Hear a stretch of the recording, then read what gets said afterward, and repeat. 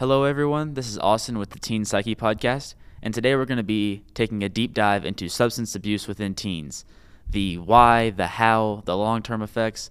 I'm going to try and give you guys some information on what maybe these teenagers aren't realizing, and I'm going to hopefully change a lot of people's minds. So sit back, listen up, grab a snack, and enjoy.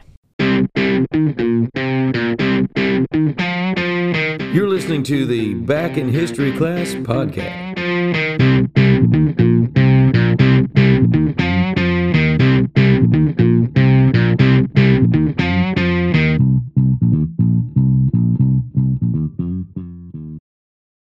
So what exactly is substance abuse? Well, it's exactly what it sounds like. Abusing substances that can affect your mind. Things like alcohol, marijuana, nicotine, and even hardcore drugs. Between 1 in 6 American high school students every year participate in events like this, whether that be a drinking session or smoking. From the teen perspective, drinking and smoking just comes across as a cool thing to do, that everybody does and that it's okay to do those things. But what teens don't realize is the long-term effects. Teenagers just do it because it's a trendy thing to do. They don't really see the consequences in their actions, and because they're young, they feel like they don't have the same consequences as others. A lot of it comes down to peer pressure.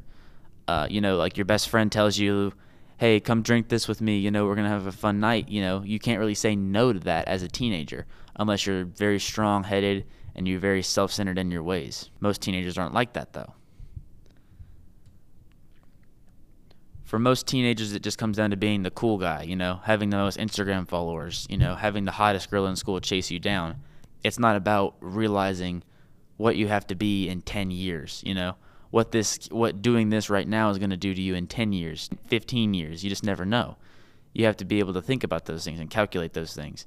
And that's where a lot of kids and a lot of young people miss that step. So what's so bad about it? And that's a question that we'll see teenagers ask a lot, maybe to their parents or maybe just to other people within their friend group who think that it's a bad idea. What's so bad about it is effectively what you're doing is you're putting all of your time into something that isn't productive. Studies show that from age 17 to 24, those are the most productive years of your life where you have the most energy to work your absolute hardest on anything.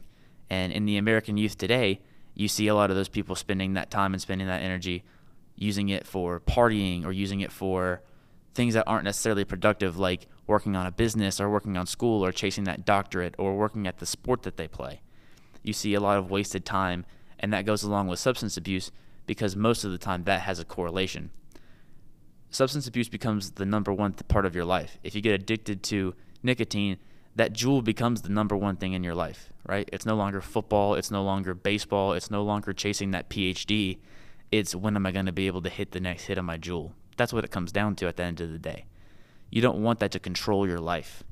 That's what it becomes for so many of these teenagers is they throw away so much. They sacrifice so much of their life just because they want that feeling that they had that one time because their friend told them that it was just the greatest thing in the whole world.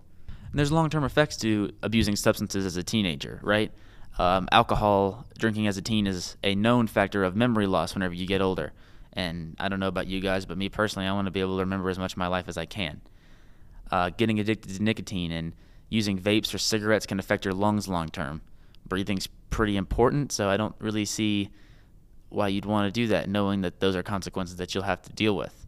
Addiction is also something that you're going to have to battle. You can get addicted to drugs very easily. And then that's your battle that you're going to have to fight to get out of that hole if that's something that you do choose to do. Luckily for us and luckily for so many people out there, there's lots of outlets to reach out to that will help you get through this. There's rehabilitation centers, there's groups, there's focus groups, there's friends, there's family. They all help you get out of a situation as long as you're willing to put the work in to getting out of that rut that you're in. It's super important that you actually work hard to get out of it because nobody's just going to spoon feed it to you at this point. Wrapping everything up, the main thing that I want everyone to walk away from this podcast with is don't do something that you are going to regret doing. Think about what you're doing and then act on it. Think about how it's going to affect you, how it's going to affect the people that you care a lot about, how it's going to affect everything. Because one stupid choice absolutely will change your entire life. It takes years to build a reputation. It takes 30 seconds to lose it.